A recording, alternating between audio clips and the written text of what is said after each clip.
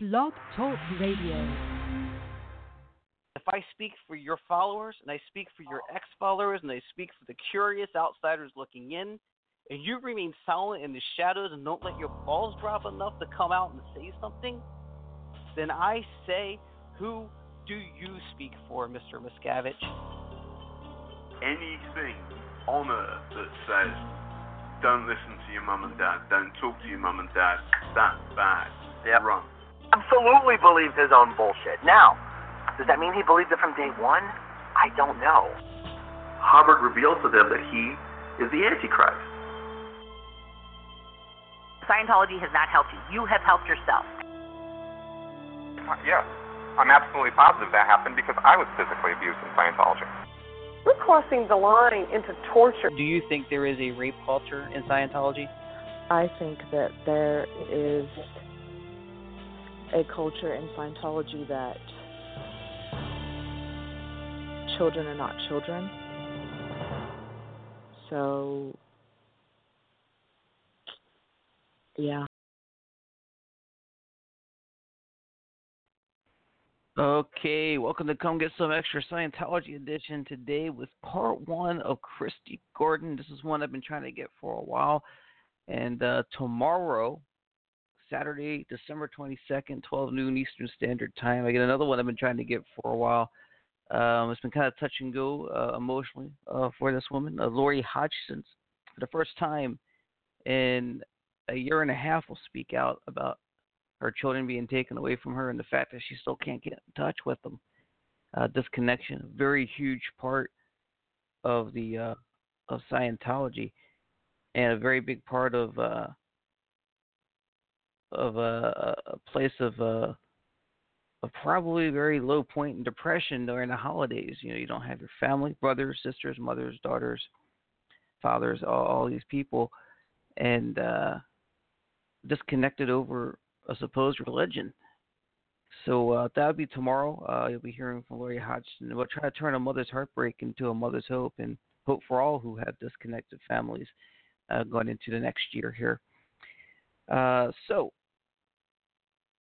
there has been some interesting things going on. I did attend the Take Back Clearwater event last Thursday, a little over a week ago there now, where there was a party on Cleveland Street at the Lucky Anchor, Irish Pub and Grill, with ran by owner Clay Irwin. So Aaron Smith-Levin was there, and Christy Colburn, and Mike Rinder, Mary and David Kahn. A few other people sprinkled in who are who aren't such public figures, some protesters, some people who have quite a storied history in Scientology, and a ton of never-ends like myself coming to support, even people from out of town, to support Clearwater taking their streets back. And I was at the Lucky Anchor. You may have heard me talk about that months ago on a Thursday. Dead. It was dead. There was a few people, maybe 2 or 3 people. The streets were empty. And then, this event was another Thursday, but it was crowded. It was alive. It was vibrant. Music was playing. People were having a good time. It looked like a place where people live, and it was people taken back. So they're looking at having more events like that, possibly bringing more people from out of town that you may want to meet and talk to. Plus, on the next event, nothing's set in stone yet, but I may be podcasting live from the event. Could be my first attempt at a YouTube broadcast. So keep an eye out for details on that right now. Nothing set in stone, nothing settled, but that's what I'm looking at. Whew. So this Danny Masterson stuff, man. We've been talking about how he's a alleged rapist, but I'm pretty sure he did it, and he outed him and his publicist Jennifer Wyman outed Chrissy Bixler, and she's been seeing harassment ever since. It's important to remember Chrissy Bixler's been married for 10 years. She's happily married, has 2 kids, and a nice, I don't think she's fighting or struggling to make bills or anything.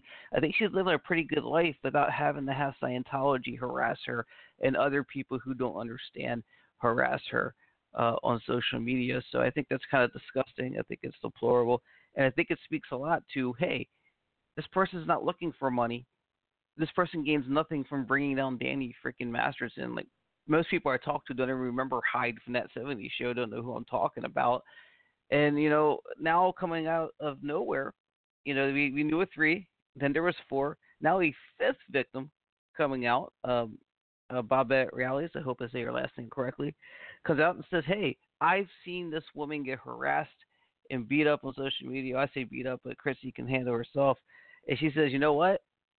I was raped repeatedly by the man, and I'm tired of being quiet about it. So, applaud to Babette.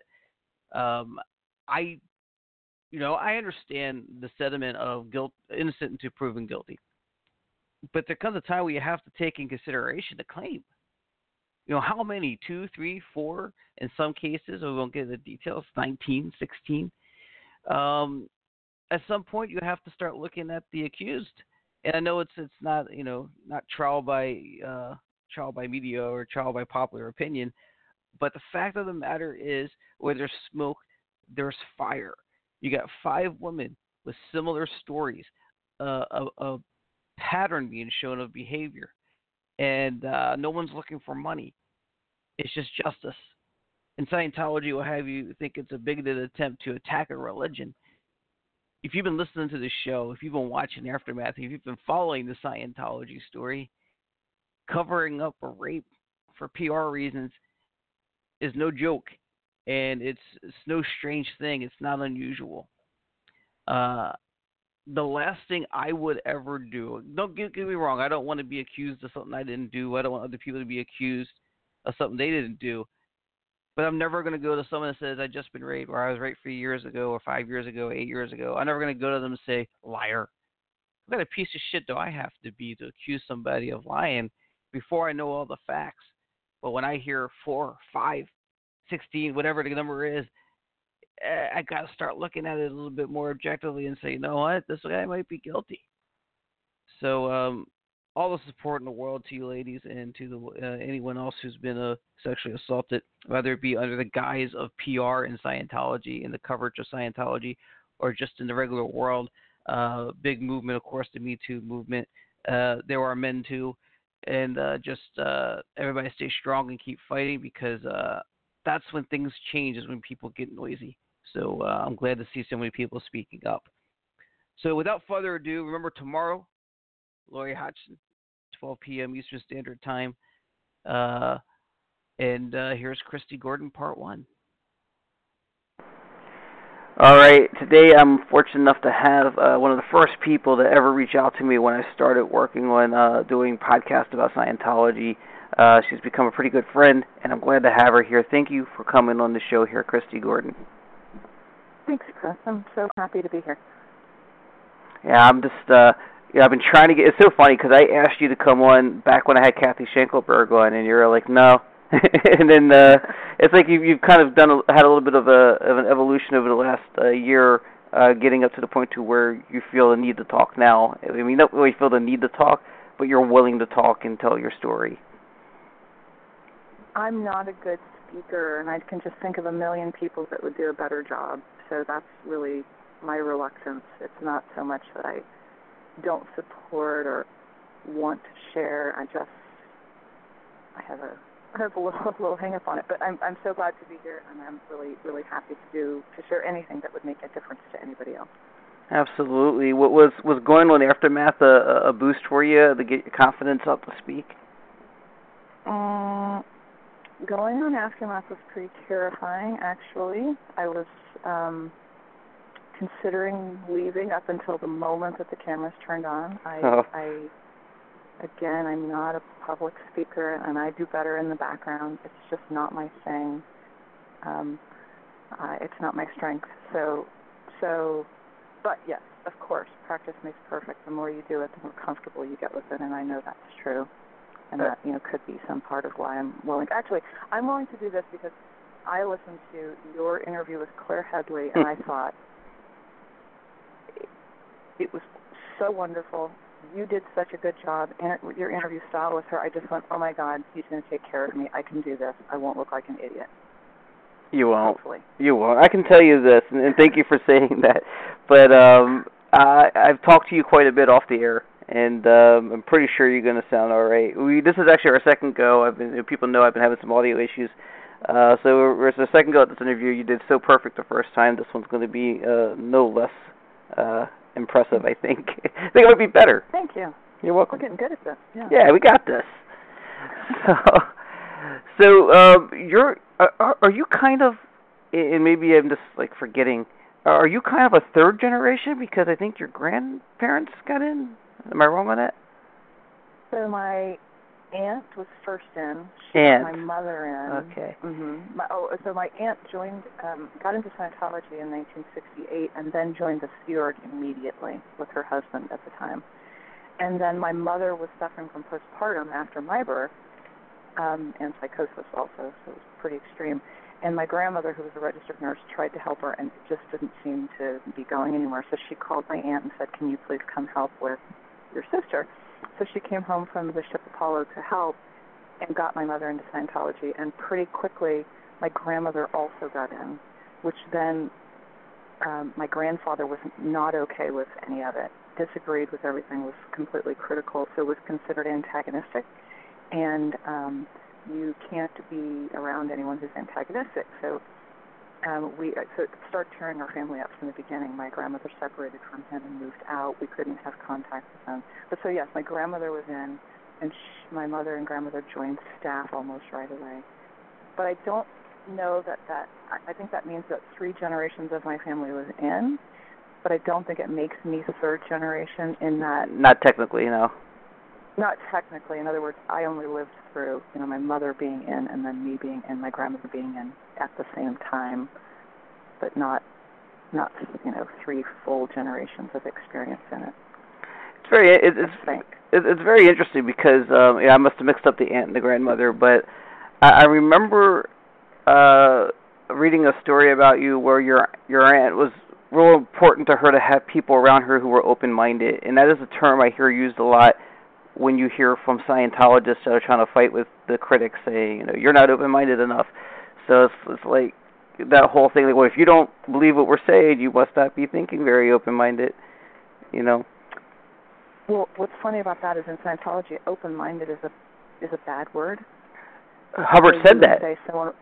You would say, someone being open-minded means they're not clear enough on what's correct, basically. Oh, stop being open-minded. It's actually an insult. It's a bad thing to be open-minded, not a good thing. Outside of Scientology, obviously, it's a good thing. Like reasonable. Exactly. Exactly. Reasonable, same thing. Reasonable in Scientology is a bad thing. You're opening the door to perversion if you're reasonable versus being open to everything, not being closed-minded would be the truth. So he just perverted those words, basically.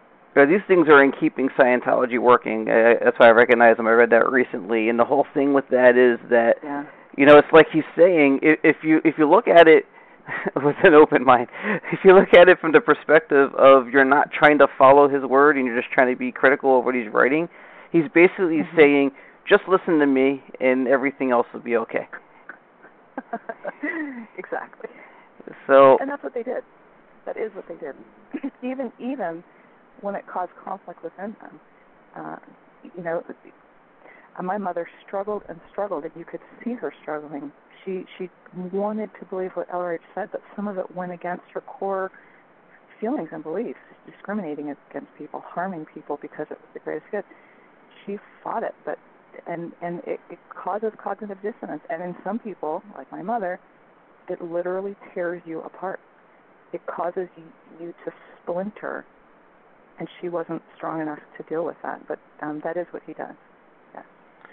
So you've mentioned that before, how your mother's behavior changed, how you knew your mother changed almost overnight after joining staff. Mm-hmm.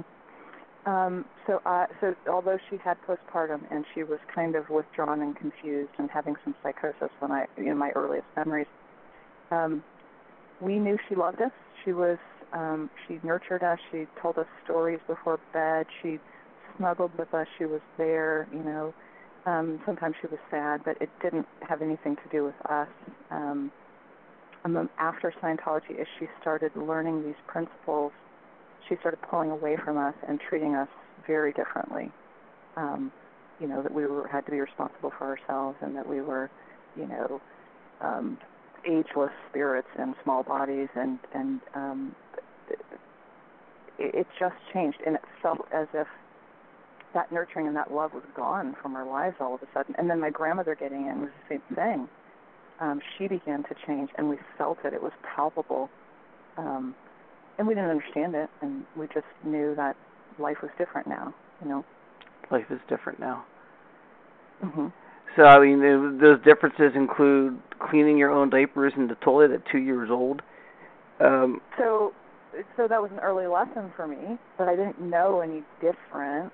I just knew that now I was being told that I had to be self-sufficient. Now we were being left home alone, and that meant in order for my mother to do this really important thing, she kept stressing how important this job she was doing now was, clearing the planet and helping L. Ron Hubbard and mankind, that my part in that was being independent. And so for her to be away, we had to make our own meals and clean up after ourselves and finish our cycles and get ourselves to and from daycare or then school and, wash my diapers out in the toilet. Is that a normal thing anyway? Like, I've never had cloth diapers. So I've never dealt with that. Is cleaning in the toilet actually the right way to do it? No. I'm not even sure. I didn't have kids, but no, I'm sure it's not. That's disgusting. But I just totally dated myself. Cloth diapers, right? Right. I think they still exist.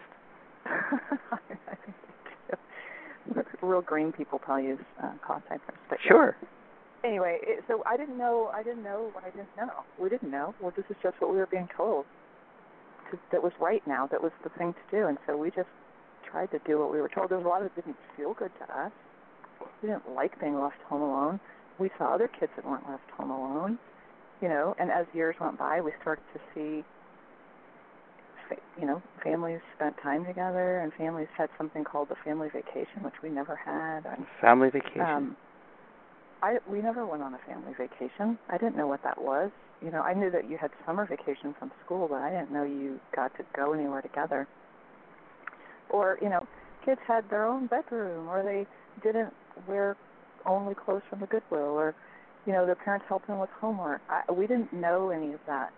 So you only know what you know. You know what I mean? Absolutely. So your mother was convinced that no matter what, being a grown person, million years on this planet or on this world, in this universe, you should be able to handle the utensils, the can opener, the blender, the stove. All these things should be fine for you. So he teaches them, L. Ron Hubbard teaches you that you just need to regain the abilities, that you already have these abilities because you lived many, many lives as a Satan, and you just came back and picked up this new child body. And you have to regain the ability. So your parent might maybe go through it with you 1 or 2 times, and then it's for you to do. You regain that ability. Regain the ability. He says that about babies, too. He says babies are just plain dumb. Basically. Yeah. I'm paraphrasing. That's basically what he says. That's the true story. If you go to, just the people listening, go to Mace Kingsley, look up there's another website for it, but I think it's on there too, about auditing babies, and you'll see the actual, is it surreal to you now that you believe you believed it because it's all you knew, and now you look back and go, wow, it says it right there, you can just see what it's saying. It's saying babies are playing dumb when you read the LRH's words on it. They post it. It's insane. But it's a funny thing when you're experiencing it. There's some part of it that's empowering. You're being told that you're a giant, powerful spirit, and you can do these things. And who doesn't like to feel pumped up and sure. Told that? And then there's the other part of you that's like, wait, I'm just a kid. I don't know how to tie my shoes. I don't want to walk myself to school. I don't know how to deal with strangers. I don't want to be left with strangers. So you're torn, and that plays into it all the way through when you're recruited into the Sea Org. I mean, every time they kind of boost your ego, it feels good, and yet you're terrified, and it feels wrong and good at the same time. If that makes any sense. Sure, and I think it plays right into the cognitive dissonance, right? Totally, and with adults too, not just kids. This doesn't make sense. It doesn't feel right, and yet it's so ego-stroking. It's addictive to keep being told how wonderful and powerful you are. Addictive's a good word. So, yeah. So what I think is, you're talking about, even as someone who isn't insane, that doesn't have mental, well, I say insane, but it doesn't have some kind of mental flaw, or disability. Someone who's not bipolar or going through what your mother was going through. If you're just sane, this will mess with your head. This will mess you up. Imagine what that does when you have these things like postpartum and bipolar. And I look at your mother because it's so interesting. I know there's other parents like your mother. We've heard a lot of people whose parents just didn't worry about them anymore. Once they went into staff or Sea Org, they weren't concerned anymore. Dropped the kids off at the cadet org. But it seems like your mother was a combination of indifferent and caring. Like, she still cared. She still had an interest in your well-being, but she also just followed the letter of the law, the word of L. Ron Hubbard, to the point to where it was negligent at some point for some time. She was so conflicted, and trying to. She's very much loyal, and when she does something, she does it 100%. She doesn't waffle. She's completely invested, and so she tried so hard to believe and to follow to the letter, regardless of the outcome. But you could see how conflicted she was, because she was a kind, good person. And imagine that. I mean, it's hard enough to imagine a kind, good person in Scientology. I mean, you start out with Scientology seeming kind and good, and then along the way you have to start, lines start being drawn in the sand. Oh, this person's not good enough. This person's degraded. This person, isn't going to make it this lifetime. And you start separating yourself out to all these different classes. And then once you join the Sea Org, it gets even way worse. And then once you go up the bridge and become OT, it gets even way worse until there's so much that's not good and kind about it. And she made it up to OT7 and wow. And, got into the Sea Org. And so she had to straddle those things. And I think even to a really mentally healthy person, it's so hard. And to someone who is fragile, like I know now she was, it's too hard. It just splits you apart. That she had a big conscience and a big heart, and that's not good. In Scientology, you can't have those they things. They feed on that. Become insensitive. Yeah, that's painful. So yes, she did put us in positions that were dangerous, and she did. She had a role in our neglect, and to a certain point, she abandoned us. She thought she was doing the right thing, and there's no doubt in my mind that she did. She was not narcissistic. She didn't have a mean bone in her body. Everything that she did was to follow Scientology, and it killed her to do it. And we're very fortunate in that we had a parent that was good. She just was, misdirected and misled. It's just terrible to think about. I mean, I know she left you alone with the cat as the babysitter. No. Yeah. The cat was your babysitter. How did you interpret? How did you? What would you make of that when that happened? Well, I think at that point our lives were very much about spiritual things. So that's what she was teaching us about at that point after she got into Scientology, and so everything was kind of some weird magical story. And so her telling us that the cat would be responsible for us and protect us, that wasn't too far of a stretch. I mean, wow. I don't know, whatever. I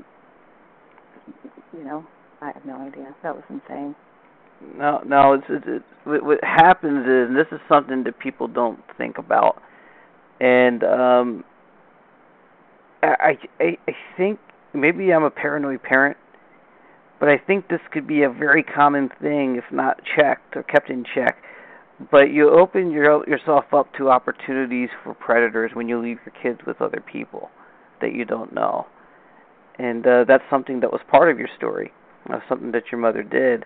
But it was because she had no other choice. She couldn't go do her job and just leave you there. She had to leave you with somebody.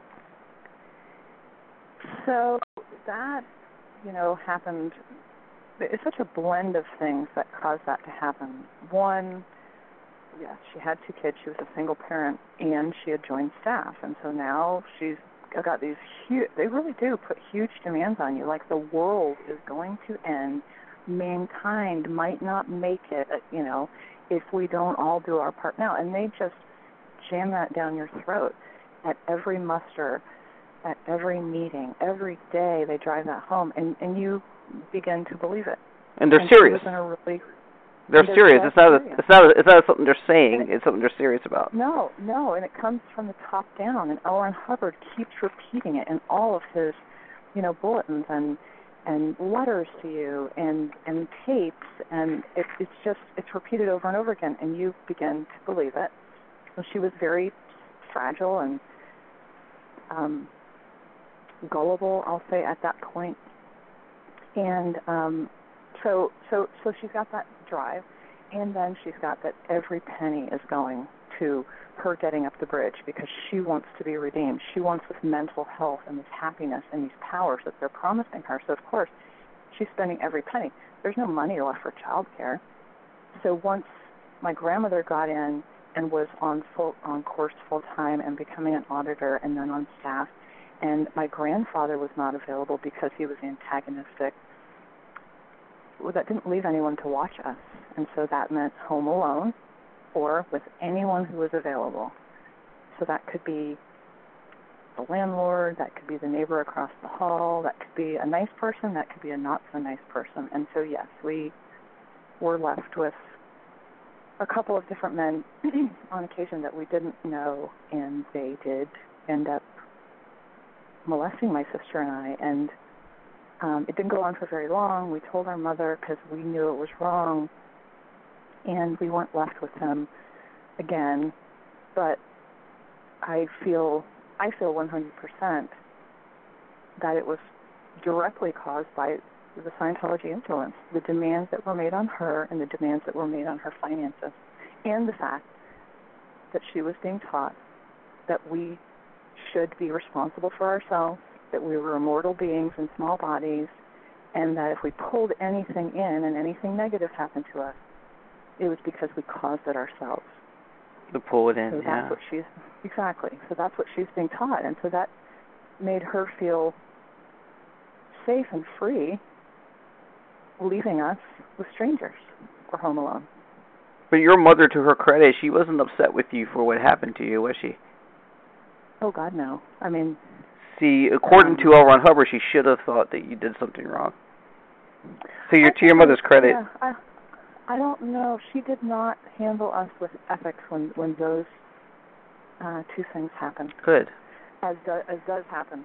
I've heard, a lot of other kids that were in situations, maybe when they were older, that were sexually molested or in the Sea organization or were raped, that there's a lot of that. My mother did not do that to us. She just removed us from those people and didn't let good. us. I mean, it's not good it happened, but yeah. Yeah. No, we've, got in trouble many other ways, but that was not one of them. That's not one of them. Okay.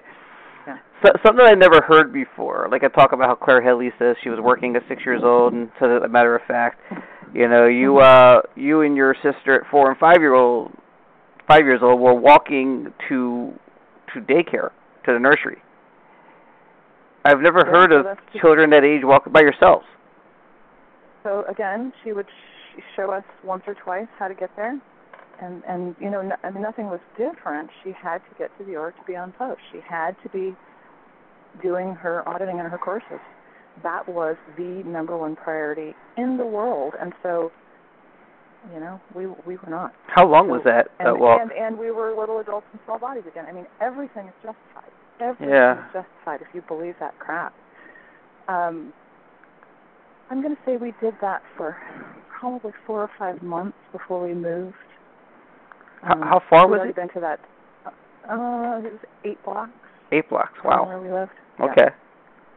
Yeah, 8 blocks, but the shortcut was through this really beautiful but dark park, little tree lined, and we went that way a couple times before homeless people that lived in the bushes would jump out and just terrify us. So wow. We ended up going a long way.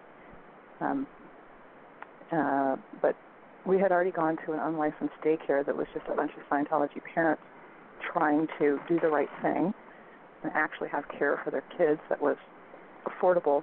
So they rented an apartment in downtown San Francisco, but it was like 12 kids to one parent. It's too much. So we got kicked out of that when I climbed up on a dresser in a room I wasn't supposed to be in because I was not being supervised. There were too many of us, and ended up in the emergency room for concussion. So some parents tried to do the right thing. How much of well, I mean, not how much, but how was the daycare, the nursery? Was it in good shape, bad shape? The Scientology co-op or the daycare that we walked to? The one with the parents, one parent, or the one they rented out? It was just totally an apartment, like a bare bones apartment that had a couple cribs and a couch and a television, and that was it. Some food in the kitchen, but not even, I don't even remember that there was a table. You know, it was all they could do to just split the rent of this apartment and then try and be present, however, whatever they shared, 6 or 8 hours a day per parent. Because you couldn't get proper care on the money you made in staff, basically. No. Because they were being forcefully regged at the org every time they went in to buy libraries, to buy services. So there's no money for child care.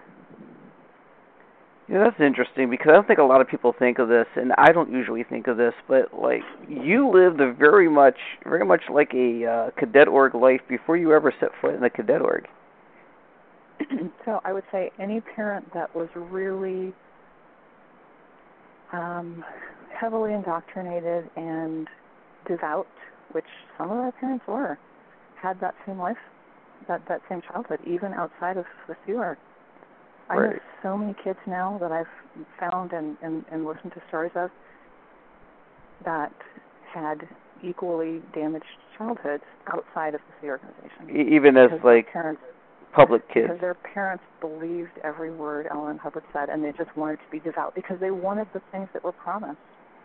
Right. If you did these things, if you lived your life this way, you would be happy and healthy. You would be prosperous. You'd be saving mankind. You'd have special powers. I mean, there's all these promises, and they wanted those things. And the more they didn't get them when they did the services, the more they were told that they didn't do it right, that they didn't follow the policies close enough, and so they're trying to self-correct and enforce these things harder and harder in their lives, which includes their children, obviously. Mm-hmm.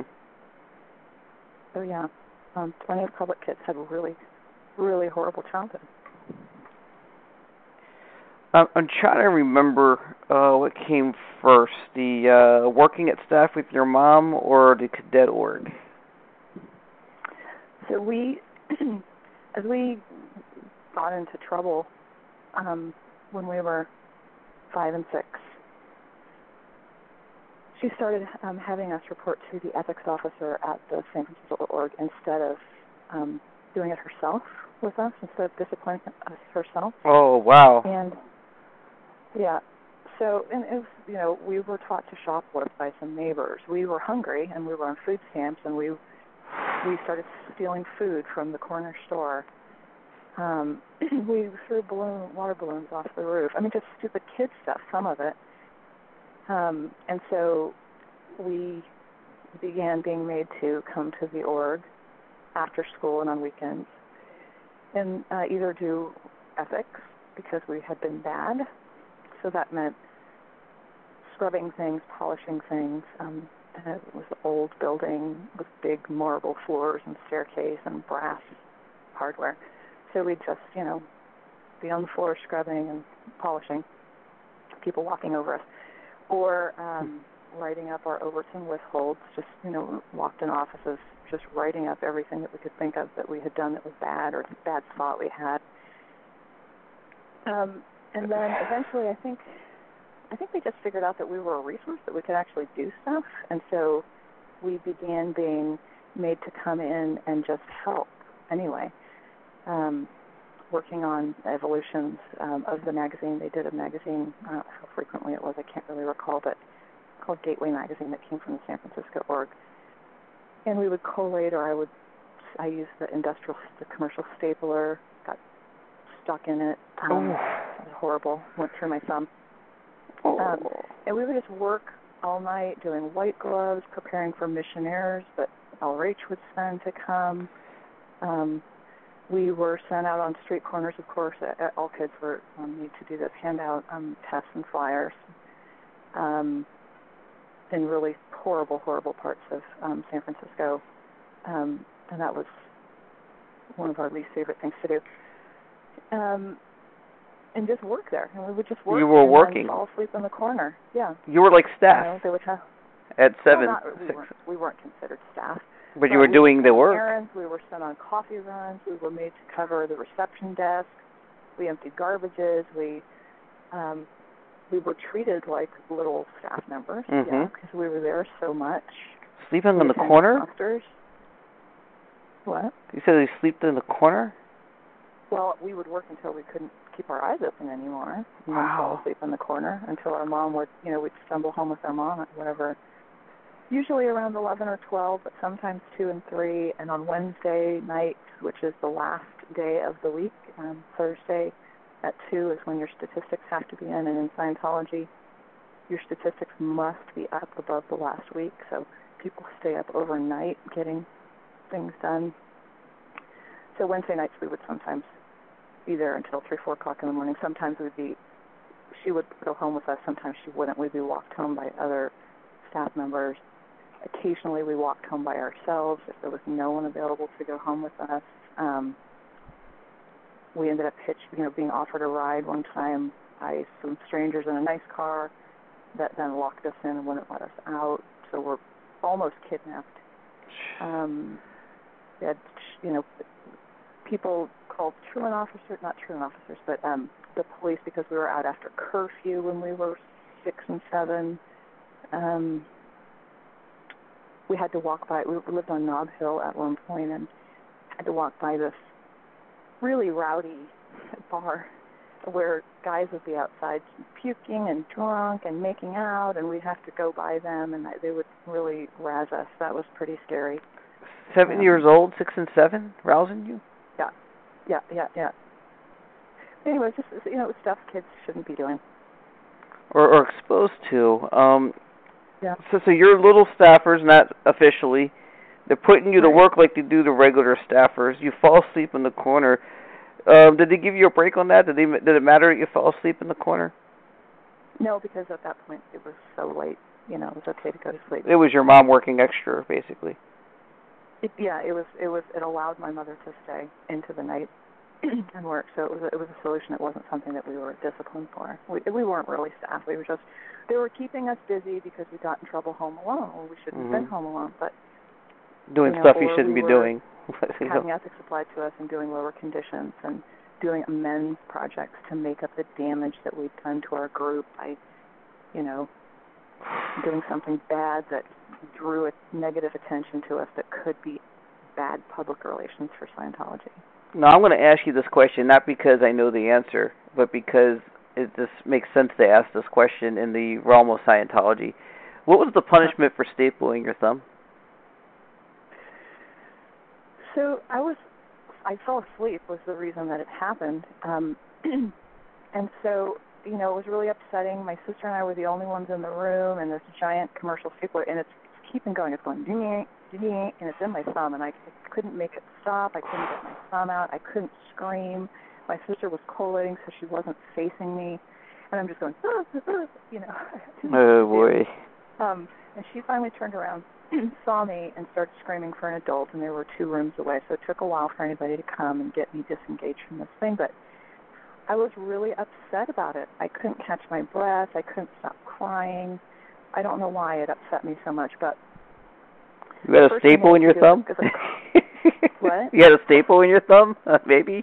Well, it was a big staple. I had a whole huge magazine stapled into my thumb. I mean, I was attached to the machine, attached to this big magazine. It wasn't just like a little staple through my thumb. It was a big deal, but and I was, 5 or 6. So anyways, I was really upset about it. And the first thing you do is a contact assist, which is a Scientology assist, which I hated anyway, because it didn't actually help in my experience. And some people might disagree.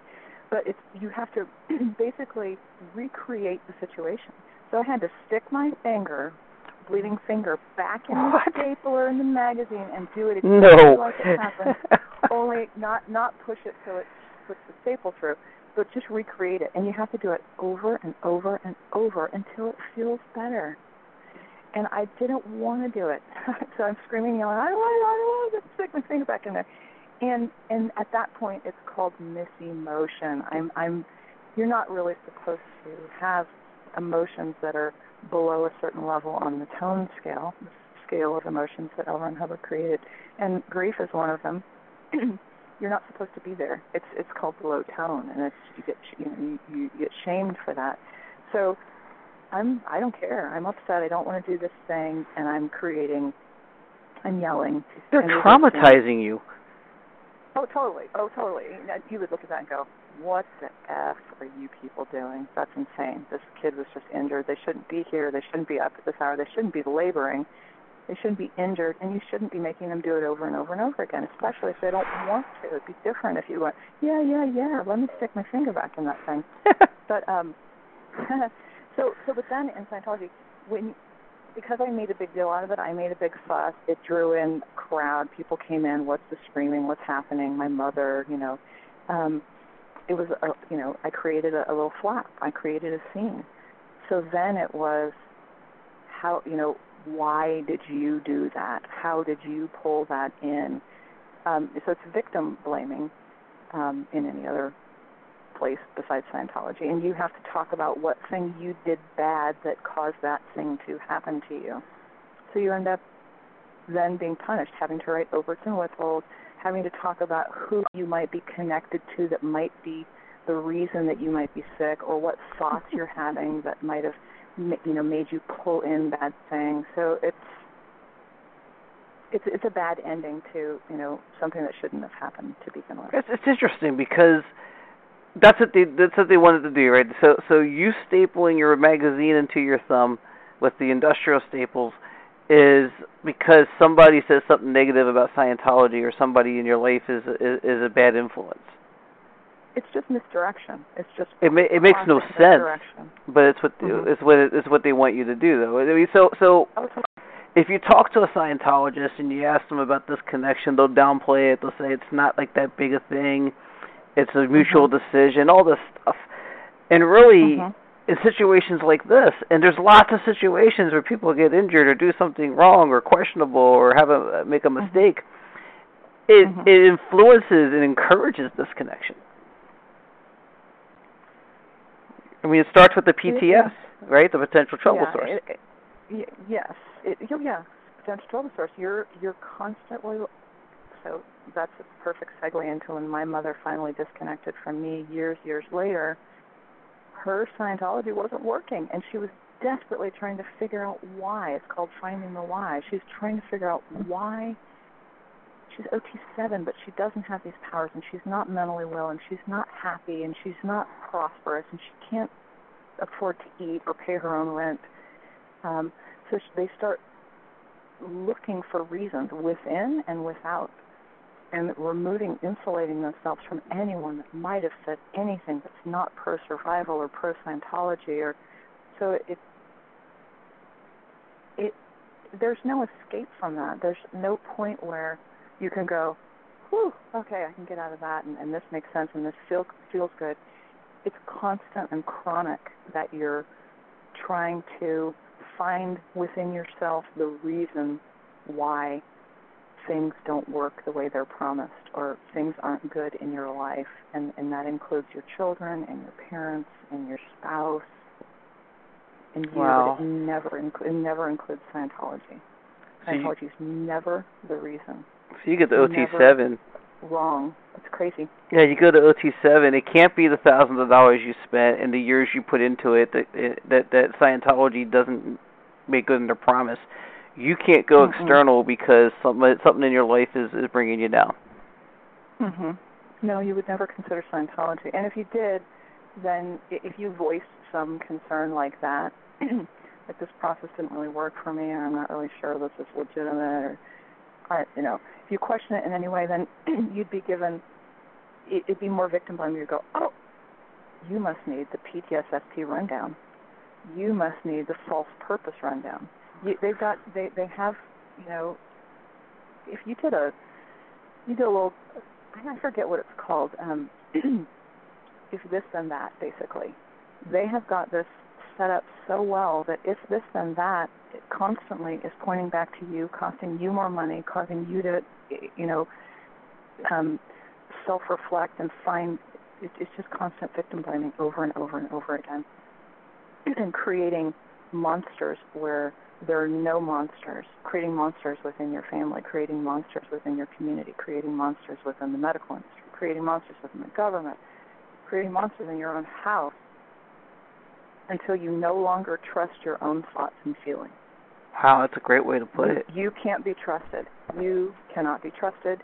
You must only follow the policy and what L. Ron Hubbard says to the letter, the only way to survive. Does it ever occur to you, as a Scientologist, when you're a practicing Scientologist, that you're always being blamed for pulling stuff in? Do you ever wonder why it is that people being douchey pedophiles aren't pulling in being douchey pedophiles? Just for example. I don't think when you're in that you consider that too much. I think it takes a long time to even think that way, because you're so programmed and indoctrinated not to ever consider. You don't even consider it. Wow. Yeah. No, you don't even think that. You don't go there because you know you're not allowed to. Later, you for sure do. Once you're willing to look at things again. But so I was just reading something the other day, and it rang really true to me, and it was talking about how if you complain about certain things, then you're accused of having, in Scientology they would call it similars of your own. So let's say I say, Chris was really an asshole to me the other day. He, flirted with me, and I'm married, and he knows better. Well, then Scientology's answer to that would be, oh, really? Well, you're nattering, talking badly, and third-partying, talking behind the back of Chris. What have you done that's similar? So instead of addressing this issue, this thing that happened, they just keep you going in circles now, looking into why you were uncomfortable with that thing happening, and how sometime, maybe not this lifetime, but in your past lifetime, you did the same thing, which just buys them more auditing hours. So now, in order to do more money, self-reflection, I have to pay you more money to do confessionals on this thing that I now mentioned to you is an issue with me. So now we can spend months going down this road instead of actually addressing the problem. So I think it's just sleight of hand in this direction, honestly. By design. By design. And what it does, though, is it constantly reinforces that you cause all your own problems. And so you're never, it stops you from looking around you. It stops you from looking outside unless you're doing the PTS, SP thing. Who am I connected to? Who might be, causing these problems for me or making me upset or making these things not work in my life. So you're paranoid about people around you, except for Scientology, and you're paranoid about yourself constantly. Wow. It's the opposite of any religion that I've ever heard of, that's spiritual and you let these problems go to a bigger power and you just do your best. It's so the opposite. It's so, to an organic level,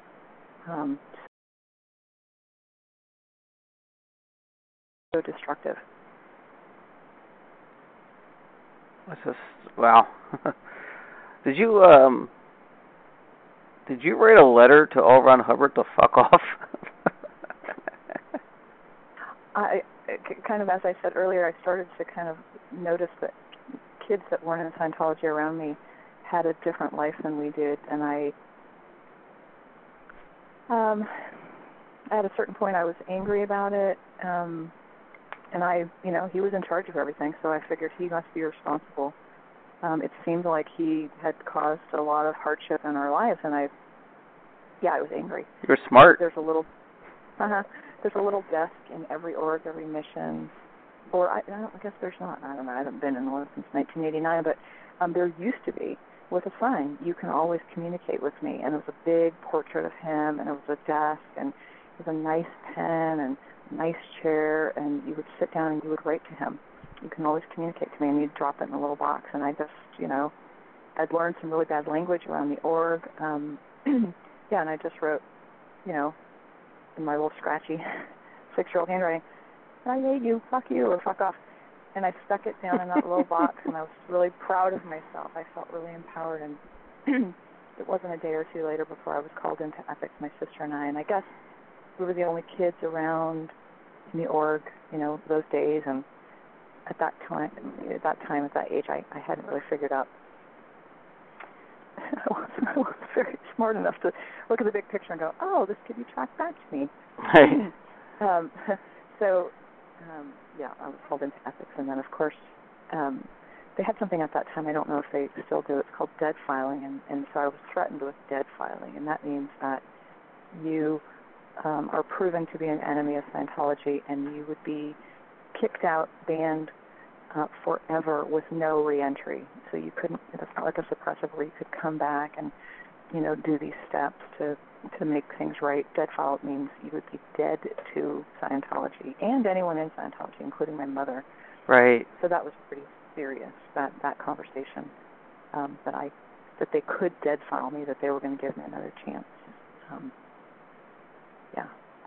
That's got to be kind of an unstable bridge to stand on, where you might go, good, dead file me, I don't have to deal with this anymore, but then my family,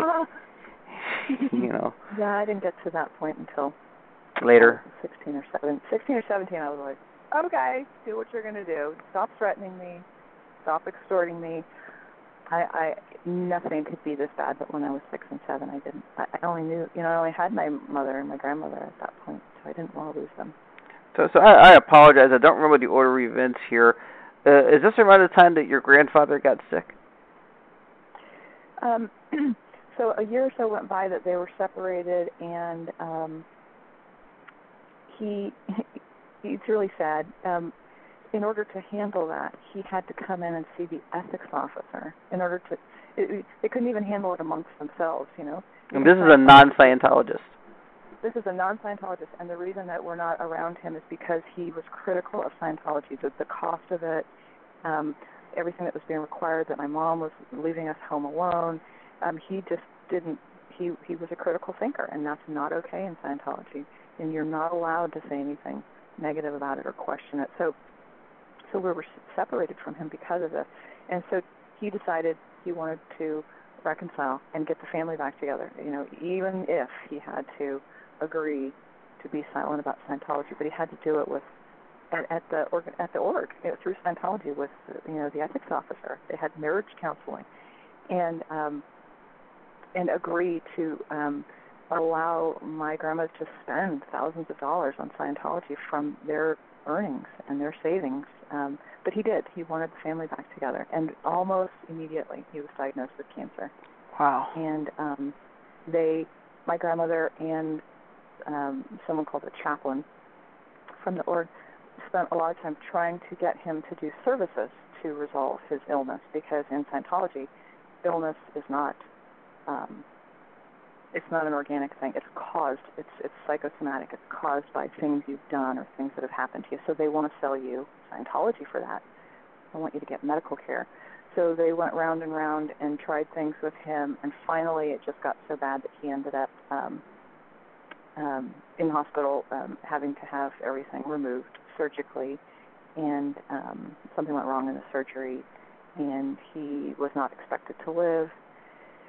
And they spent the last few days of his life counseling him to fully accept Scientology, so that he could be in a knowing state and pick up a baby's body. And we had a friend who was pregnant, and so they agreed he would pick up this person's baby's body so we could come back directly into our fold and not have to wander around in the world trying to find Scientology again. So he could come directly back and proceed with us up the bridge and clear the planet. Go ahead. I'm so sorry to hear about your grandfather that way. One thing I want to say is that it seems really sick and twisted about this is it's his last days on Earth. Right. And you know he doesn't buy into any of this crap. And he has no choice. He has to go along with this. He just loved my grandmother. He wanted to be with her. No, he didn't buy any of it. But we were made to. We were made to call this child. They named the child after my grandfather, Louis, so we were made to call him Granddaddy or Louis. My mother called him Daddy. It was really confusing. Even though we were used to some weird stuff, this was weird. It was strange. And then to his funeral, we were really pressured for days before the funeral with his whole extended family to not cry and not dramatize in any way, that we were supposed to set a good example of Scientology, and that death is not the end. It's just a recycling of life, and we live many lives, and so there's nothing to fear about it. And they've been trying forever to get our extended family into Scientology, because you're constantly being made to disseminate to people, to get people in to buy services or to loan you money for your services. So it's a constant project that you're recruiting all the time. And our family had been estranged because of that. Too many times being pressured and not allowed to be critical or disagree, or being begged for loans for money for our family to buy our bridges. And so at this funeral, it was supposed to be an opportunity to change their minds and show them, what perfect family we were and how Scientology had changed and helped us. And my sister and I just felt, we were made to wear white to the funeral, our whole family, white. And right. Of course, everybody freaked out. Yeah, it was awful. They were furious and confused and upset with us. And my sister and I didn't know what was going on. Everybody was crying and yelling, and we were crying, and then it was awful. And our mother shuffled us out of there, and our grandmother was left, and of course it made things worse with the family. And then my sister and I were punished, assigned lower conditions, for creating a flap, as if we had done it, as if us crying it's backwards had caused this thing to happen. It was awful. It was pretty traumatic. It's backwards. So if you wore black and cried, it'd be normal. Right. But wearing white and trying to not show emotion, they'd wonder what was wrong with you.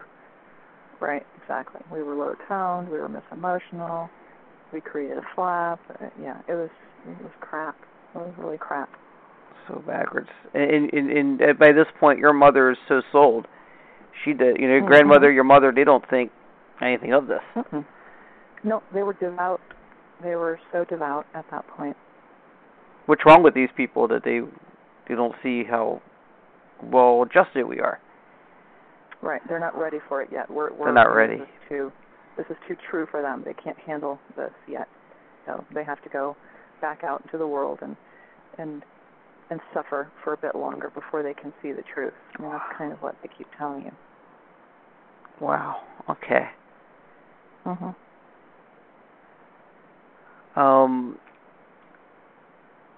You did eventually. Did you ever go to like public schools or anything like that? Did you get any education? Yeah, we went to public school all the time that we were in San Francisco until I think we left at 9 and 10 when we signed our SEER contracts finally. My sister really struggled in school, and I now know, she really was suffering from depression.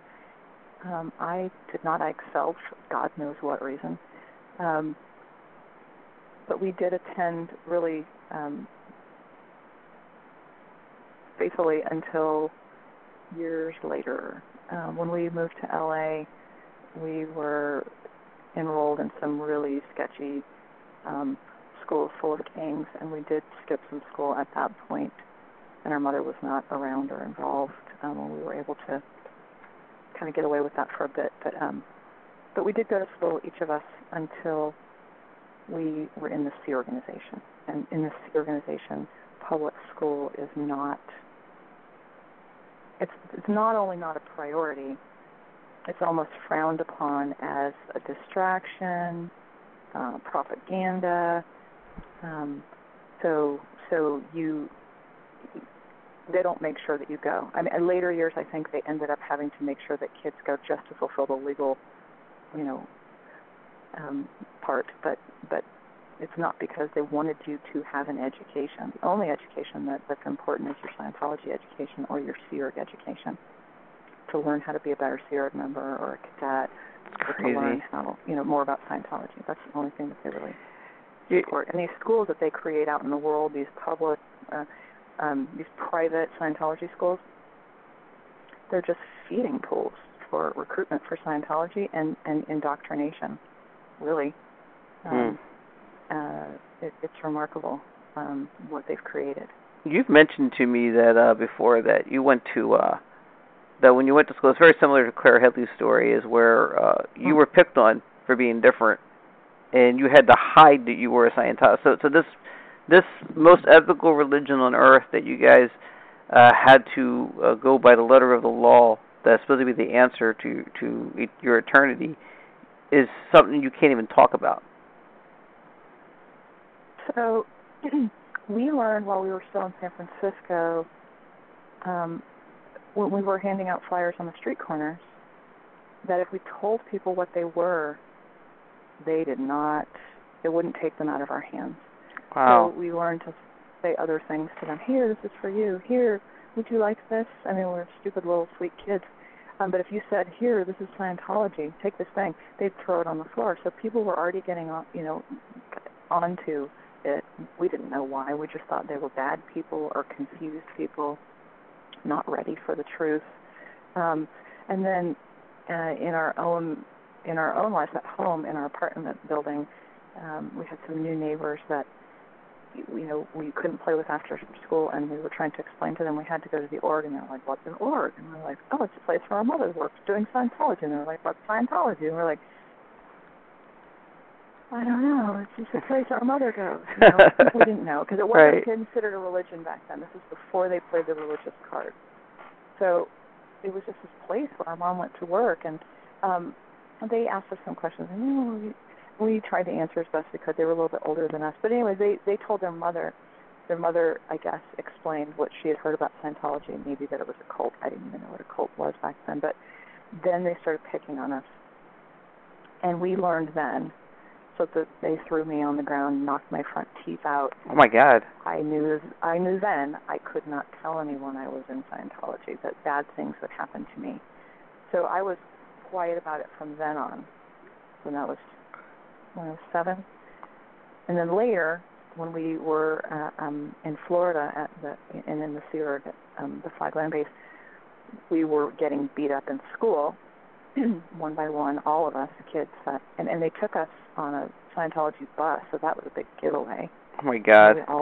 We all went on this bus, so we couldn't conceal it. We had to change schools, but because the school could not protect us. But there was this whole thing going on in Clearwater where Scientology had come in and bought that property, hiding behind United Churches when it really was Church of Scientology, and that created, a problem with the locals. And then they got into fights and disputes with the local paper, the Clearwater Sun, and then they got into local disputes with the mayor, Gabe Cesaris. Yeah. And then the local people started picketing and protesting on Fort Harrison Avenue right outside the Fort Harrison Hotel. And the Scientologists and Sea Org members would go out, and they created this carnival environment, selling popcorn and dressing in costumes to try and make it look like it was some weird street fair. It was bizarre.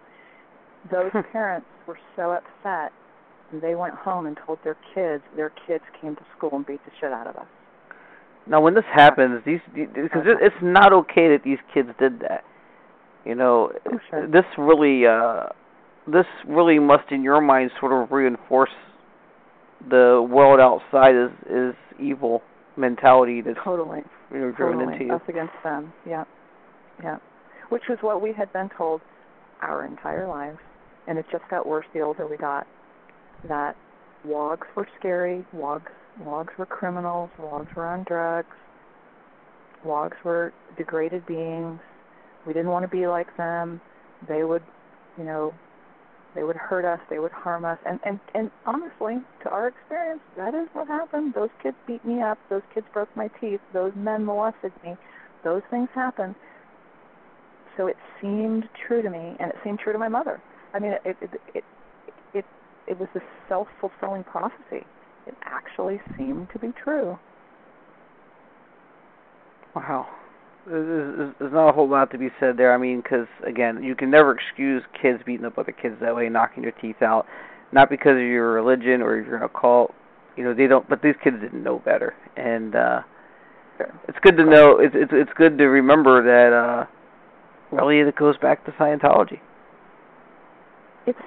People don't understand things. It scares them. So yep. we were a bunch of idiots. We were doing the wrong thing. But again, we're trying to cover up crap by calling it something good and then sell that to the public when it was always crap. What's interesting, you talk about how you had to not say it was Scientology when you handed out the flyers. You'd hide it was Scientology. Right. That's actually something Scientology as an organization realizes, hence all their front groups. Mm-hmm. You know, Winter Wonderland going on right now, right? Exactly. I know. It's just crazy. It's so insane. If you say come to our Scientology seminar, people won't come. If you say come to Winter Wonderland, the kids will see Santa, they'll come. And then they go, hey, these people are so nice. I never thought about it, but since you're being nice, let me check out your materials. And then the indoctrination begins. Exactly. And you know, to hear LRH explain it, he's such a good salesman of snake oil, but, you know, he'll tell you, on one hand, honesty is so important, but on the other hand, we have to do this in this way because these people are so fucked up. We can't help them by being direct. We have to bring them in softly. And they're just teaching you to be liars and cheaters because the thing you're selling is of no value, and it's all a bunch of lies, But yeah, you buy into it, and he's covered the bases from every different angle. So you do what you think is right, and it's wrong. So you mentioned you signed up for Sea Org. Now, a couple different ways of looking at this, I guess. But you signed up for Sea Org at 9 and 10 years old, and I think that's a little young. I think you'll hear Scientologists debate whether or not that's true. But I've heard a lot of people at a younger age were influenced to sign up at 10 years old or 9 years old. So back then, it wasn't unusual.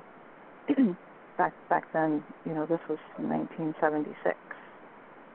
They hadn't made all these changes about limitations on age. They weren't. I don't think they hadn't had legal backlash yet at that point, and they hadn't. You know, when they were on the ship or at St. Hill, and they were getting people into the Sea Org originally, they hadn't really covered what was going to happen to kids. They were making it up as they went along, I think.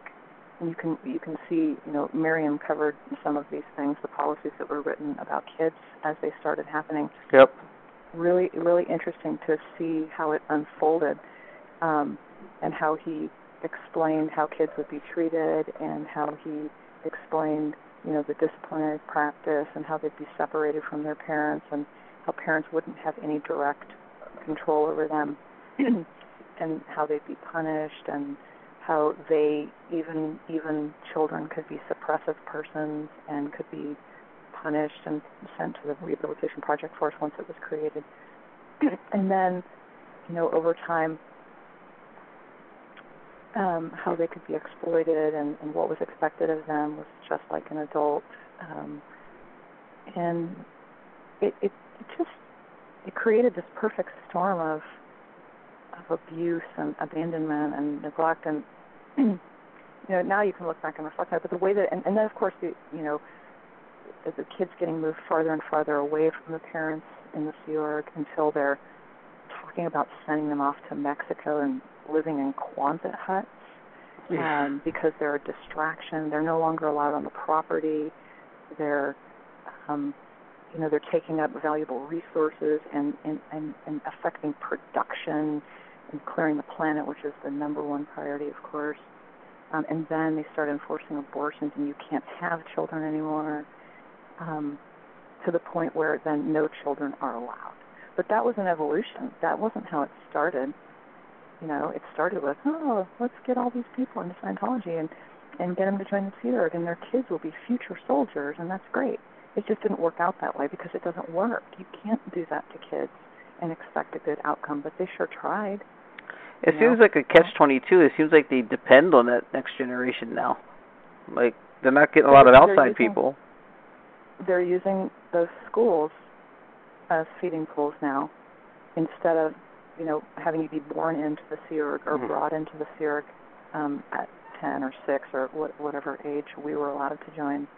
Now I think it's more like 12. But by the time we were 12 and in the Sea Org, that's not a good outcome. My sister and I ended up on the adult RPF at Flag, and living in a garage and being treated like no child. I mean, if I thought our childhood could get any worse, that was hard. And that, that can still happen to kids. They can still join at 12, not do well, be disciplined, end up there being abused and trafficked and suicidal, like we were. It's still not fixed, but they've evolved and changed it so can't be born in. They don't have to pay for babies being raised.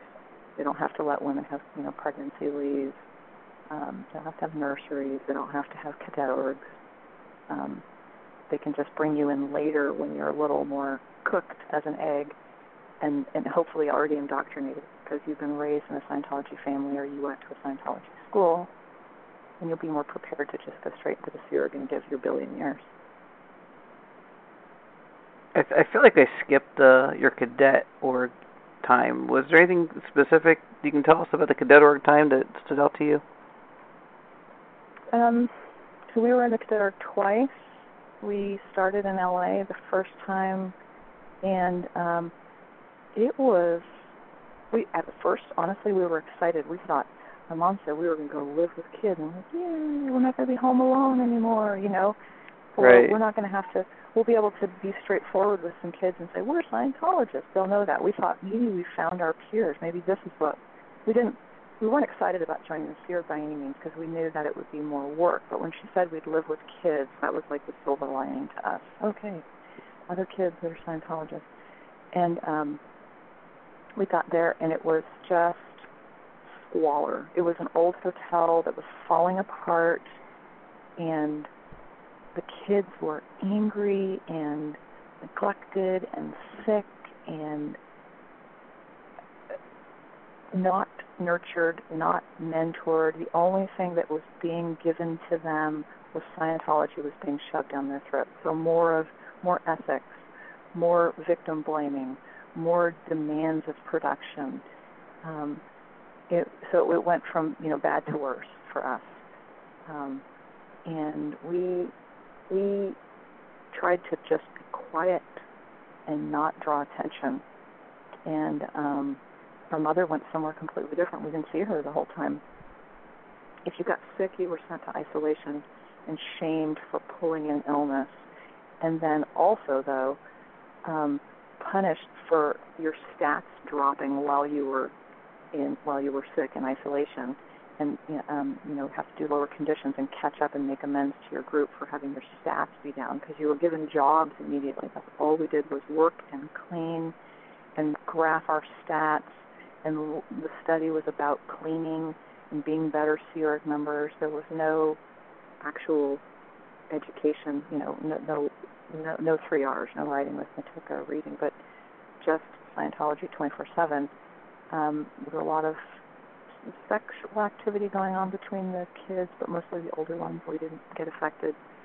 And just real abuse. I mean, I didn't know. Now looking back, I go, oh my God, how could anybody do that to children? But, kids setting fires and kids trying to harm themselves and harm others, and when the parents, or not the parents, but the adults came, the cadet coordinator, was just getting interrogated constantly, and writing up OWs and writing knowledge reports and, ratting each other out for so-and-so said or did this. It was really awful. But luckily, we were only there for a few months. And our mother was found to be disqualified for the Sea Org because of LSD. And so she had to leave, and we were allowed to go with her because we were so young. And so we had another year of public school, which was the highlight of our lives at that point, just to be around other normal kids, even though they weren't like us. Right. It was like a vacation, to go to public school. And there was food there, and the lunch ladies gave us extra food because we didn't have breakfast. Or, kids just had normal hobbies, and we got to play and things like that we didn't get to do at home or in our normal lives. And then we went back. My mother somehow was able to navigate around her disqualification for LSD, and we went, all moved as a family to Clearwater. My aunt and uncle were already there because they'd been on the Apollo ship, which had come ashore, and they bought that property in Florida. And so we joined them there. My grandmother came too, and we did a second bout of the cadet org, my sister and I. Now we were 12 and 13. But before very long, my mother was found disqualified again for the same reason. It's bizarre. So she's out now, living locally in Clearwater, but we're stuck because we're older now. We're 12 and 13. We weren't allowed to leave with her this time.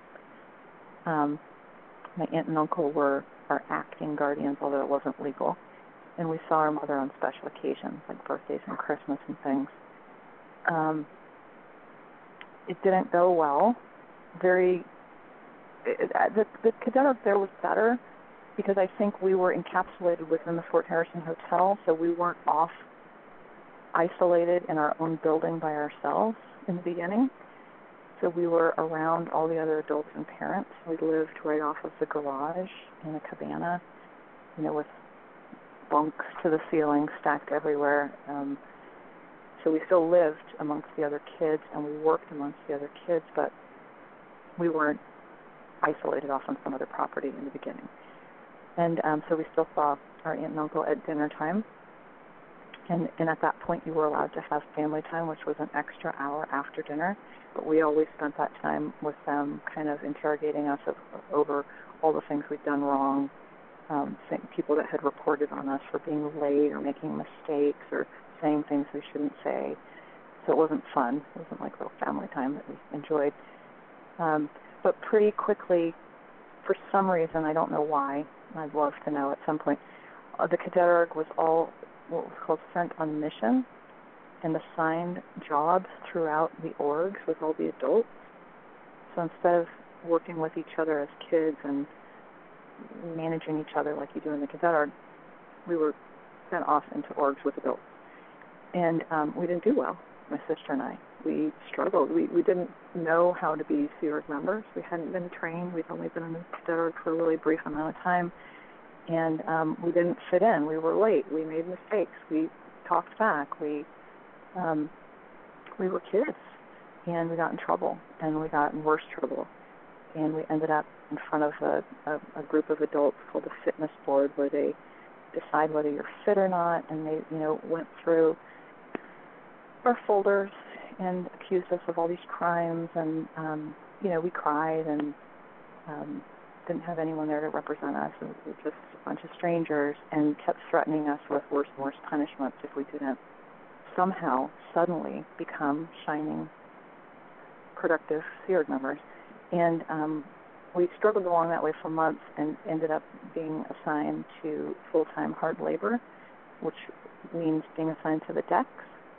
And we still didn't improve, and the next threat was the rehabilitation project for us, and we ultimately ended up there, which meant living in the garage and being under watch 24 hours a day and not being able to speak to any other children, any other adults, certainly not our family, and just in punitive labor, which is really hardcore labor.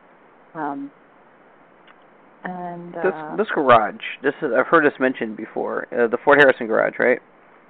Yeah. So that hotel where all the public comes to do their amazing upper-level services, there's a garage attached to it. When people are living there. Yes, we lived there when we were on the deck, so when we were being punished originally, there was a level of the garage that was all staff storage and motorcycles, and there was a weight bench, and they set up bunks there. And so if you were punished, it may have been called pig's birthing at that time, which is just a punishment. We lived in bunks in the garage there first with other kids, other adults, and then when we were finally assigned to the rehabilitation project force, we were moved to a different location in the garage that was like a lean-to made of plywood, right up against the concrete walls and surrounded by cars, and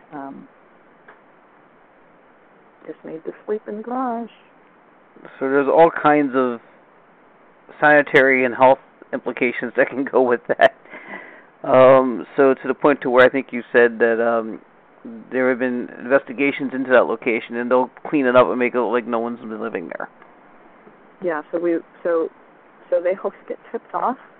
I don't know how, and I don't know if they have people employed at these different agencies, or they just pay people off to do it. But we would get tipped off usually 2 to 3 days in advance of inspection, whether it was Child Protective Services that were coming or it was the health inspector. We'd get tipped off, and they would call an all-hands briefing. They'd make all staff mandatory briefing, and then do an evolution where you had to stay up until it was done, no matter what. And everyone would clean and reorganize and put storage on top of the bunks or move the bunk beds out completely, block rooms off that were overpopulated and call them storage, take bunks out of dorm rooms so it looked like they were, had a lower population. And us kids were, coached on how to speak to them if they spoke to us, how to tell them that we don't work past a certain hour, we attend school this many days, we don't work more than this many hours per week, which is, of course, all false. So we're just taught to lie. So what are you thinking there? You're thinking, like, these people are so evil, they're going to find every excuse to take me away from my mother. So you're talking about the people coming in to investigate. So you need to just go ahead and follow these instructions because you don't want to be taken from your parent. So my mom was already gone, so that wasn't an issue. But we were, of course, it's just the same party line that WOGs are evil, and they're trying to make us fail, and they're trying to harm mankind because we're making a difference, and they can't stand it. They're all suppressive. And so they're going to come in here and find any reason they can to hurt us and to stop us. So that's the rationalization. Anything we do, any lying, any cheating, any stealing, anything we do is right because it's the greatest good for Scientology. So you don't question it at all? No, God, no. But the thing is, not only would you not question it because you totally believe it because you've heard it for your whole life. Right. But if you did, you get in worse trouble. You get punished. You're not going to be the squeaky wheel or the whistleblower. Right. Bad things happen to people that do what they're not told, Unless you're Melissa Paris, and then you're going to do everything. So you get to the point to where you're always in trouble. Yeah. Did anyone ever say, is there ever a time you did a project in the Sea Org and they said, good job? Yeah, probably. Stupid stuff. I mean, as long as your stats were up. It's all about stats. Yeah. It's all about your statistics. So if you were producing and you were achieving the goal or the target that you were assigned, yes, you got a quick attaboy. You know, you had to write a request for a day off every 2 weeks, and your stats had to be up, and you had to have no negative, no chits or knowledge reports written on you. So you couldn't be in ethics handling or in any lower condition. But if your stats were up and you weren't in a lower condition, and everything was okay in the org that would allow you to be off that day, then you could be off that day.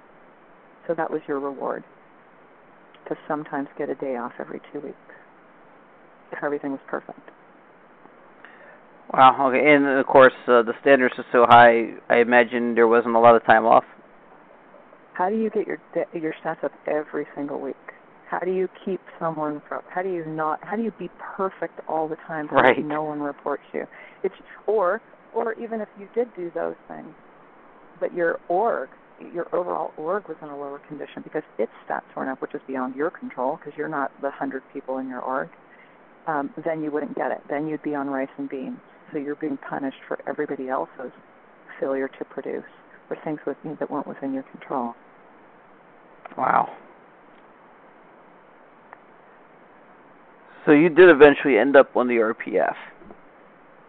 So we were on the RPF for a few months that time. The whole time they were telling us if we failed, if we left, we would be the enemy, we would be degraded beings, we would become criminals, we would become prostitutes, if you can imagine telling children that. Our mother would be better off without us, which was the worst thing anyone could ever say to me. That was heartbreaking. But finally, we failed so much that they did end up fitness boarding us off, and they offload you, which means you're not good enough. Get out. And they sent us back to our mother, and we were relieved. Except then she was mad at us for being a liability to our group, and so we were, in lower conditions there, and made to get jobs right away so that we could stay in exchange with her. And so we just started working, but we did get to go back to public school for a little bit, and of course this time didn't tell anyone that we were Scientologists, and made some friends, and that was nice, and got exposed to drugs finally, and saw that going on. So that was, this prophecy that Scientology was telling me, I got to see that did happen. There were kids out there struggling that were having problems with their family that were getting on drugs, so I was always a little bit terrified about that. And before too long, an amnesty came out, which is where the Sea organization says, anyone that left before, we're going to forgive you and let you come back to us and try again. And my mother made us go back again.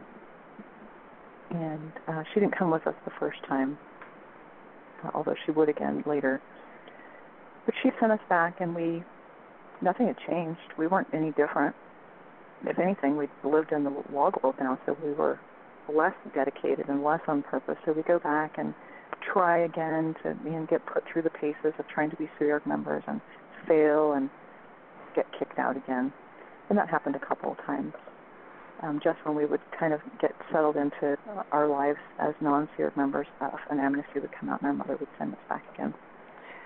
Just really over and over, just keep getting recycled. It was her dream.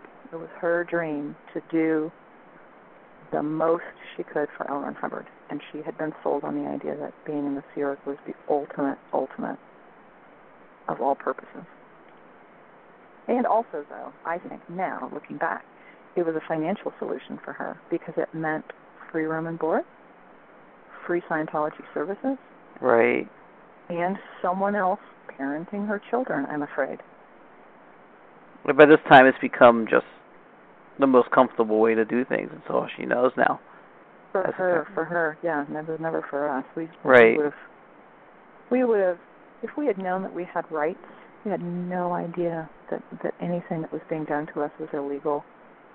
We were pulled out of school at 14 and 15. We didn't know that was against the law. I mean, we kind of knew it was against the law in a sense that Scientology told us not to tell anyone, You know, when they would come on these to inspect the Fort Harrison, these briefings we went to, we were told never to tell anyone that we didn't do schooling.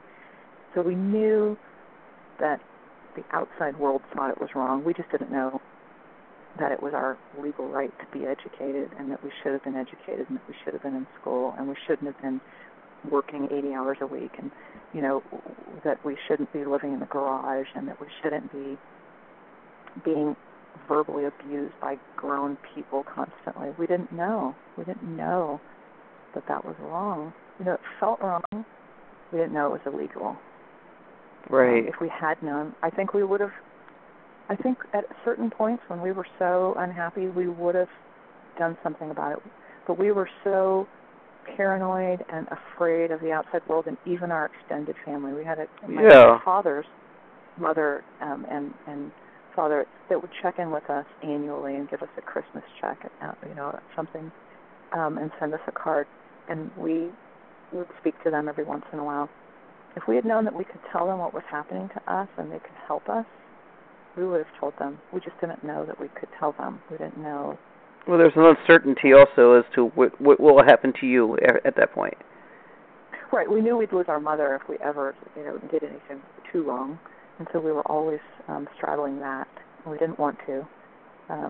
We ended up losing our aunt, uncle, and grandmother in 1982, I think, when they did something wrong in the sewer. My grandmother had a medical issue, and she was a registered nurse, and she knew that her symptoms were concerning, and she kept trying to get time off to go and get medical care, and they were.